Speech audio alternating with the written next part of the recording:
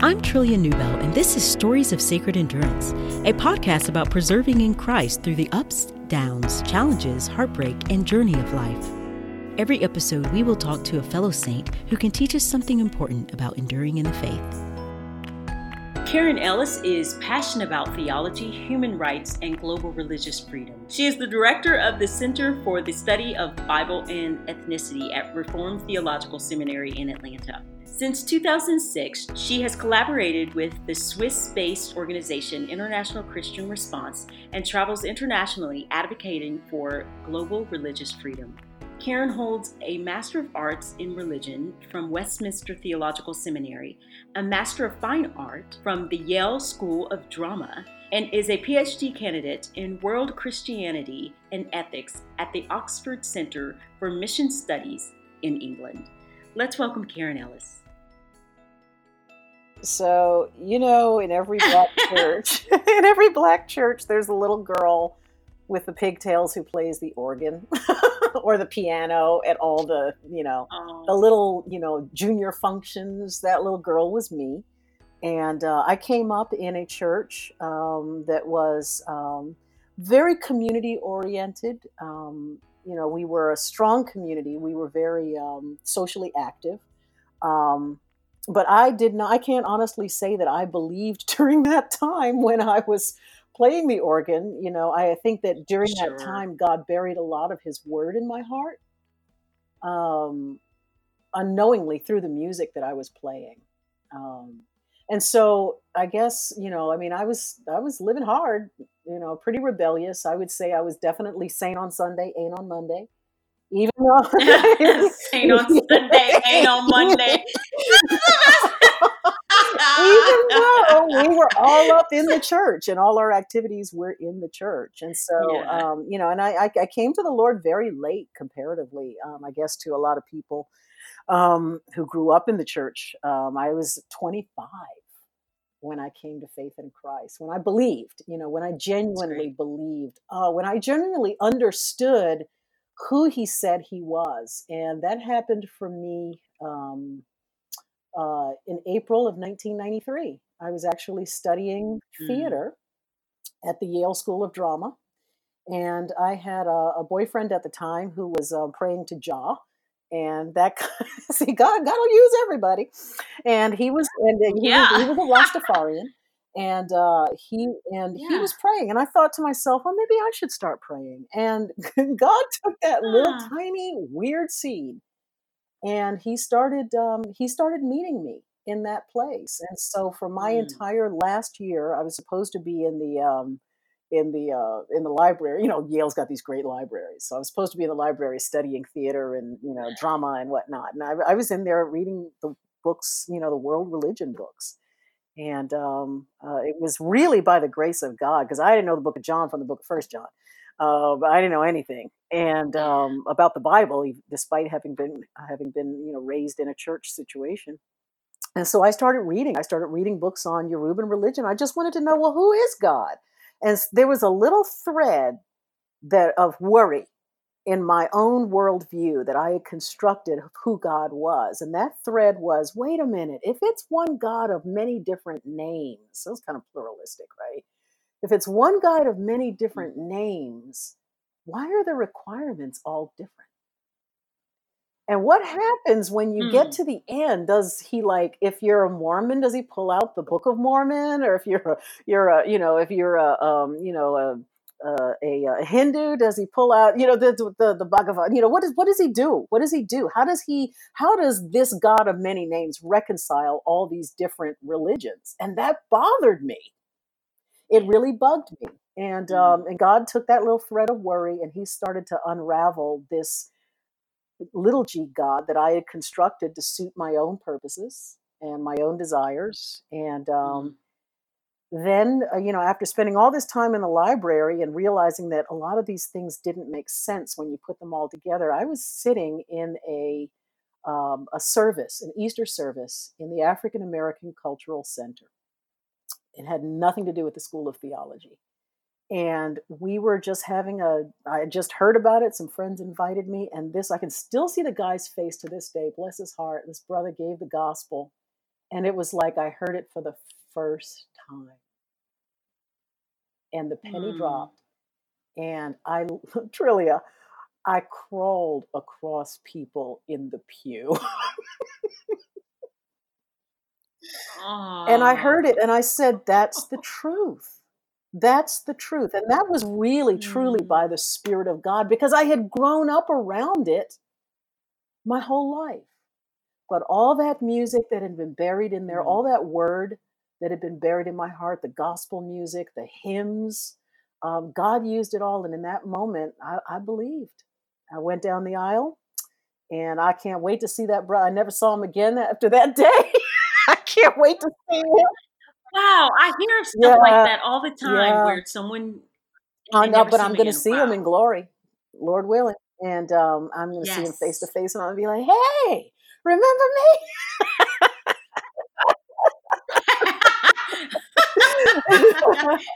Yeah, we'll be in the buffet line together. I'm persuaded that glory is like a buffet line just because my dad loved buffets. And That's so we're all sweet. gonna get our trays and we're gonna see all these. We're gonna be like, "Oh wow, oh, the desserts are over there." No, I'm joking. I know I know And that there that's will a be peace and that's a joy. joke. But anyways, yeah, I know I'll see that That's guy in hilarious. glory. I I'll know. know I'll see him in glory. And yeah, and so, my process of being discipled, I was not discipled for many, many years. And so my process of unlearning was very painful. I made extremely foolish choices. I didn't know how to Mm. move from folly's house to wisdom's house. And I didn't, and I Mm. knew, okay, well, I should, probably quit doing this. And I should probably, now that I'm a Christian, I should probably quit doing that. And it was a very moralistic orientation. And God raised me Sure. up. And after about 5 or 6 years of groping around in the dark for learning how to live this new life and causing lots of collateral damage, um, God sent me 3 women and they discipled me in different areas of my life. And the Mm. process continues, and then, they've changed hands, they've passed the baton on to others, and now I'm trying to disciple other folks. And so, yeah, that's my short version. Praise God. Well, Yeah. I love the visual of you crawling over Oh, people to get to it just reminds me yeah, the treasure we have that like and we are to yeah, search for it and yeah. When people say irresistible grace, that's the image that I have in my head. It's like I, I gotta get up. I'm mm, drawn. I'm that's amazing. drawn. Yes. Yeah, That's so yeah, good. yeah. And praise God for the three women who discipled Hmm. you. And Hmm. we really there's been a theme, and I've said this a couple of times in other episodes, but there is a theme in enduring in the faith, and it's community and how Hmm. we need each other to finish this Hmm. race that's set before us. And We so do. I'm so glad Mhm. that you had that. Now you started talking about your fine arts being in the library and Yale and you've taken an interesting journey to where you are right now because didn't you do theater as well? Is that correct? I did. I had a career in professional theater, and I That's did really amazing. well. Yeah, I did Yeah. really well. God was very gracious to me. After I left Yale, I had been in the business for a number of years before that. Let's see, I started professional theater when I was 18, and then I got saved at 25, and then I stayed in the business until I was about 30 or 31, um, which was just yesterday. No, I'm joking. It wasn't. Aren't we It was all still about That's 25, right, 30? that's right. I feel like my dad turned 29, like, for 30 years in a row. That's so funny. Yeah. That's so No, funny. but, yeah, I did very well in the business. I did everything that I wanted to do, and, in a lot of ways, God just changed my heart. He changed, as I looked more and more into His Word, my desires changed and my priorities changed, and, I always had a heart for the underground church. And, a lot of times people ask me, "So, do you miss theater? Do you miss the world?" And I said, "I do miss the community sometimes. I miss the craft. I miss making moments, although I still use all my skills when I speak." Yeah. But, I actually find the work that I'm doing now more exciting than standing ovations every night at the Kennedy Center. I know that sounds Mm. crazy, but, I'm, No, it doesn't. Not to a believer. It doesn't sound crazy yeah, at all. yeah, Yeah. yeah. It's actually a very exciting life. So, God has given me very much a he's given me a life that matches the intensity of my personality and the intensity Mm. of whether I was in theater or whether I was in just in full-time ministry. He's just given me a lot of he's really given me a satisfying journey. It hasn't been easy, but it's been satisfying. And Mm. yeah, it makes me wonder, like, what's the next turn going to be? It's going to be as crazy as the last two. So yeah. Well, so you are currently getting your PhD in virtue ethics at Oxford. What are virtue ethics and how might they relate to mission studies? So, I know where you got the concept that I was saying virtue ethics, because this has been a developing, when you do a PhD program, anybody who's done it knows that in the course of your study, your thesis develops as you go along. And your thesis actually determines what you're going to be known for or teaching, or the area that you're exploring when you get. So there was a point at which I was exploring virtue ethics, and I think probably you got a hold of a bio that caught me in that phase. Ah, But so it's theological, evolved. yeah, it's evolved. We're in a dynamic, Okay. we're in a dynamic situation here, right? Things are developing as we go along. Well, that makes sense because that's the Mhm. nature of writing in general. That Yeah, it, yeah, it is the nature of writing. yeah. Okay, so what can we learn then about enduring in the faith from what you are researching, which would be theological ethics, if anything? What would Hmm. you? How could you? What can we learn from that? Hmm.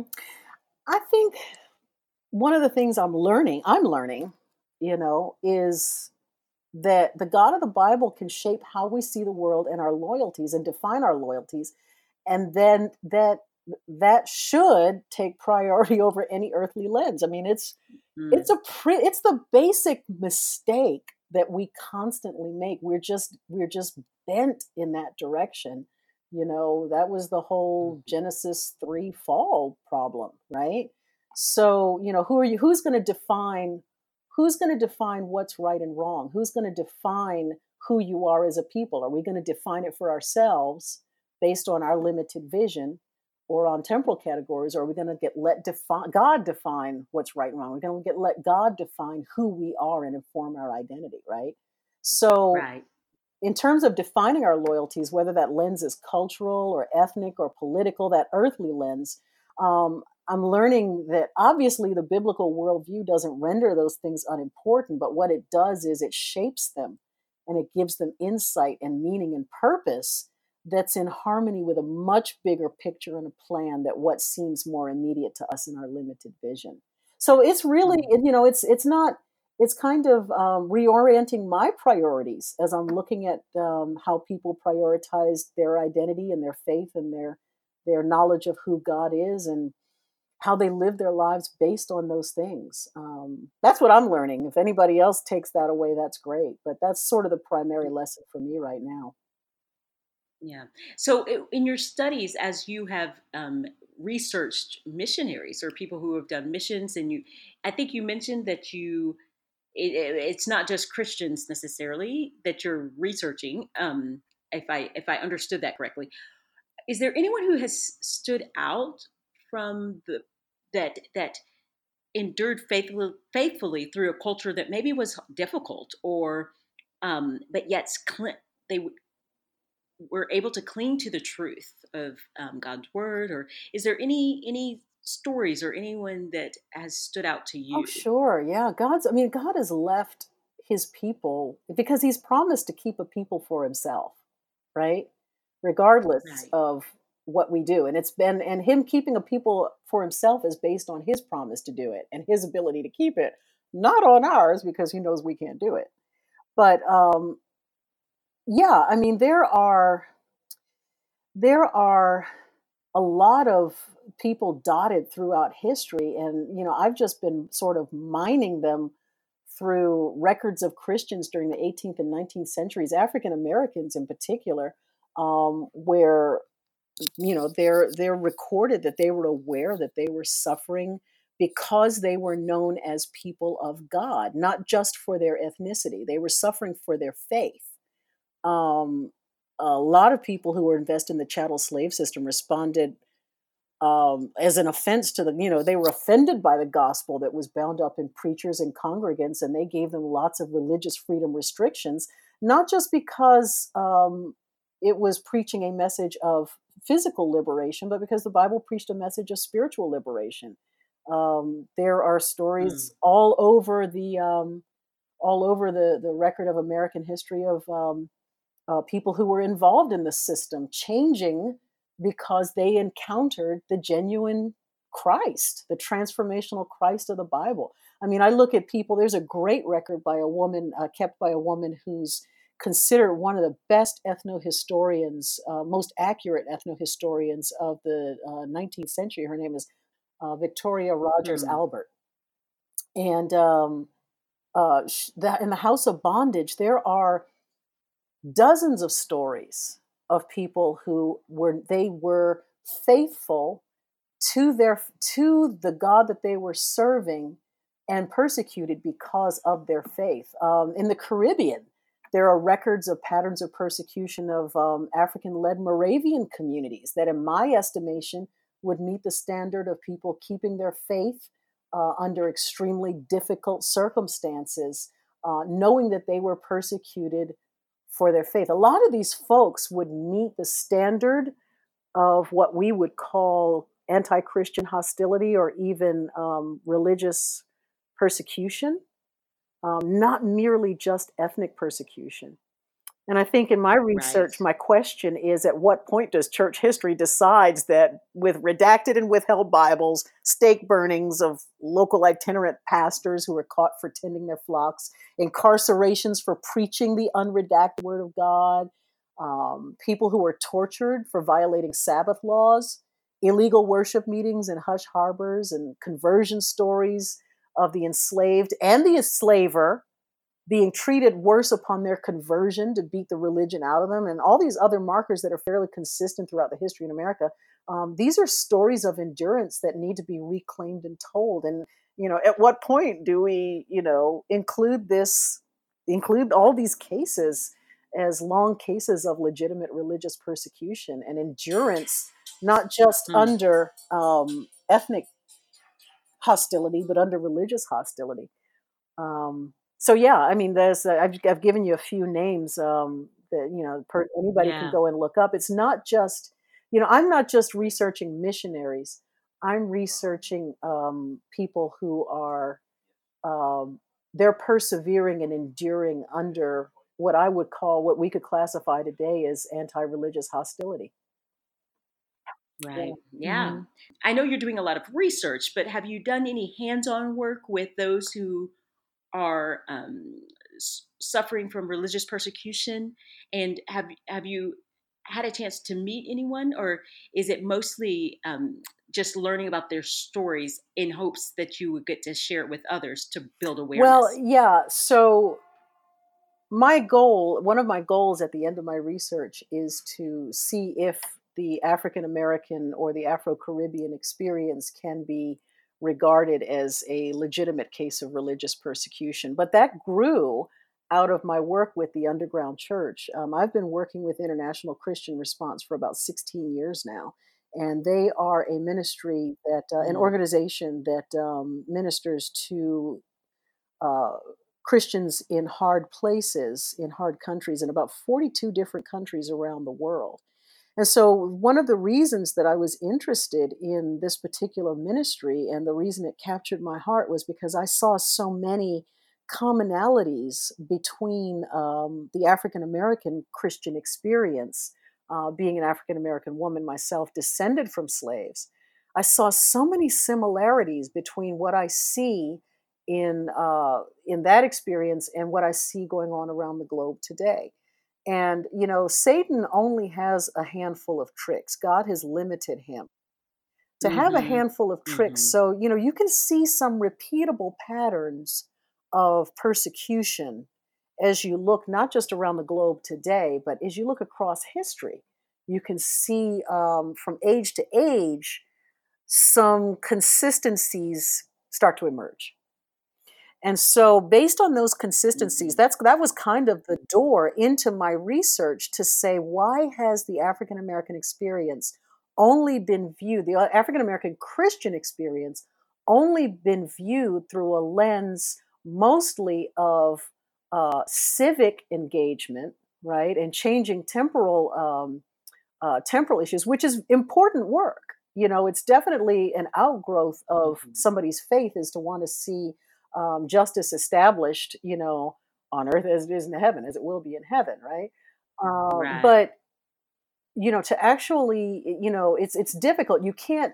It's difficult to tease out the somebody's ethnicity from their faith, right? So people in Pakistan, they are Pakistani. They're called Pakistani Christians, right? And their environment influences the culture that in which they live influences their Christianity. So I sort of set out just curious to know why, in all the records of Christian persecution, African Americans hadn't been included. That bothered me, and Hmm. so I thought, well, can they be? What are the parameters by which we need to measure those things? And so that's where the bulk of my research. That's sort of the crossroads of where my research meets my history, my own personal history. And so, yeah, I have yet to discover whether, honest academic inquiry, you don't assume that, this is the case. So, I'm trying to find what Right. those parameters are. But, certainly on the surface, it appears that a lot of the same dynamics that we see in the African American experience, the ones I just listed, just a few minutes ago, you'll see all those same dynamics today in North Korea. Confiscation of Bibles. You'll see it in China. Destruction of church property. Limiting movement, physical movement to spread in an attempt to contain the spread of the gospel. I mean, it's the similarities are striking enough to make me Mm. want to Well, research how? it. Yeah, yeah. Well, how might you encourage the heart of someone who's listening? I imagine, and even as I listen, I just think it's it's it's yet another reason to mourn. I think in a way to know that our history as an African American woman isn't documented at all in so many Mhm. areas, and yet again another area. So, how might you encourage someone who's listening who is struggling with the church? Struggle when I say church, the Mhm. big C church, struggling in her faith or his faith, and who's particularly would be affected by this knowledge, the knowledge of Mhm. they're already feeling Mhm. marginalized, Mhm. and yet again um, gaining further information that could be Mhm. Mhm. disconcerting.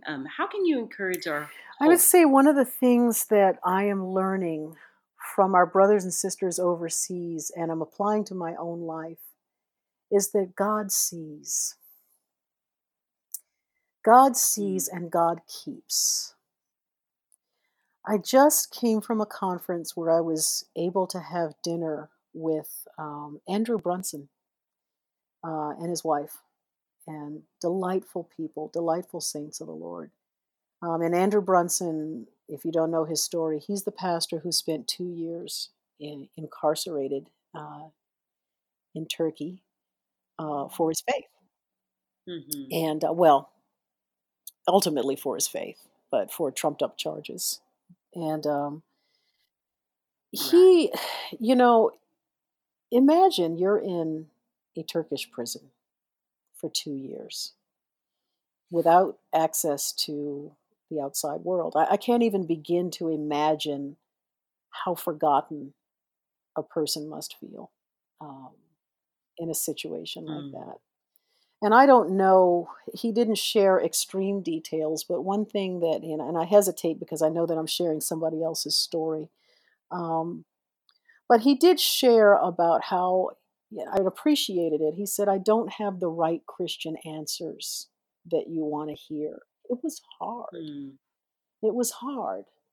Um, and God sustained him when he faltered. God sustained him when he did not want to endure. And it reminded me that we have a God who sees and a God who keeps.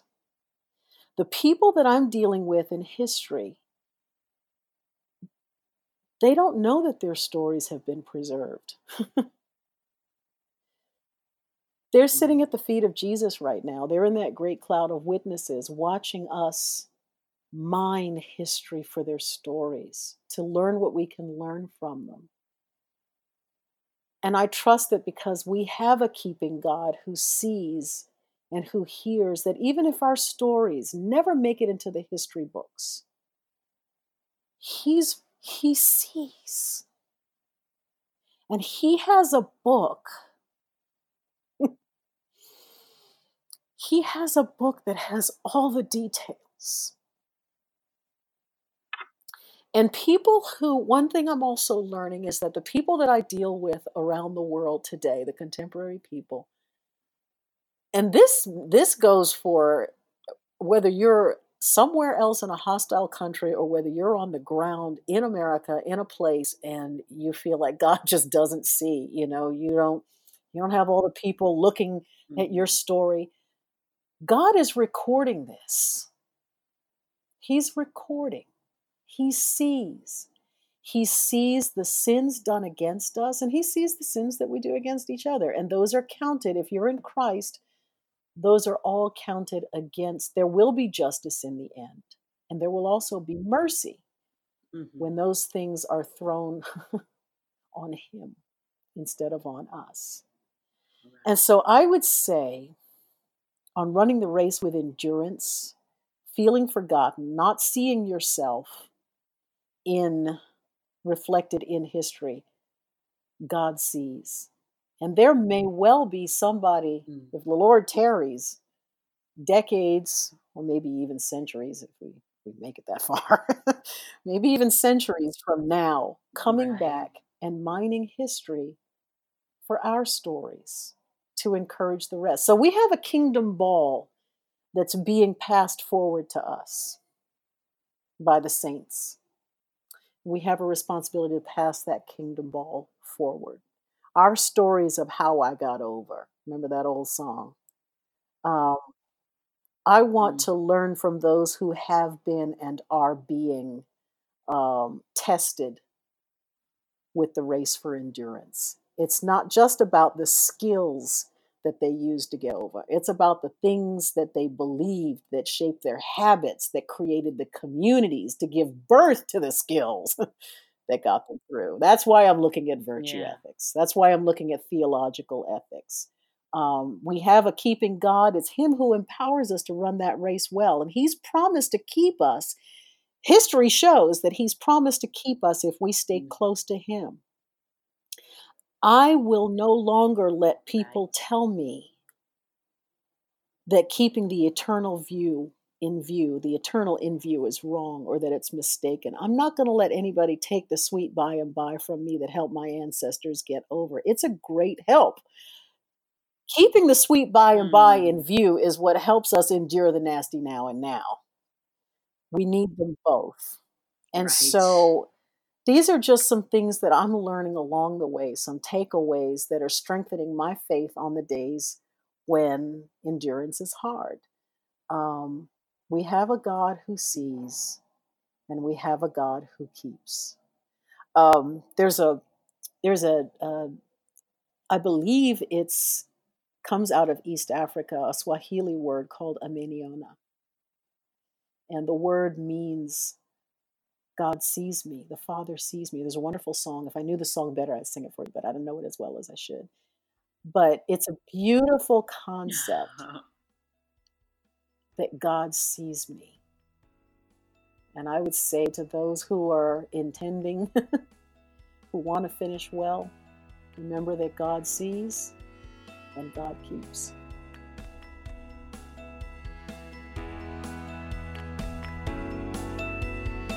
Thanks for listening to Stories of Sacred Endurance.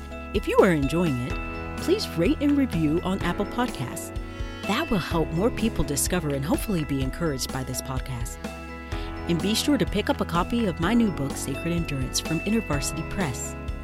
InterVarsity Press is offering podcast listeners 30% off the book through March 2020. Go to ivypress.com and use the code SACRED30 for 30% off and free shipping on your copy of Sacred Endurance. Thanks for listening.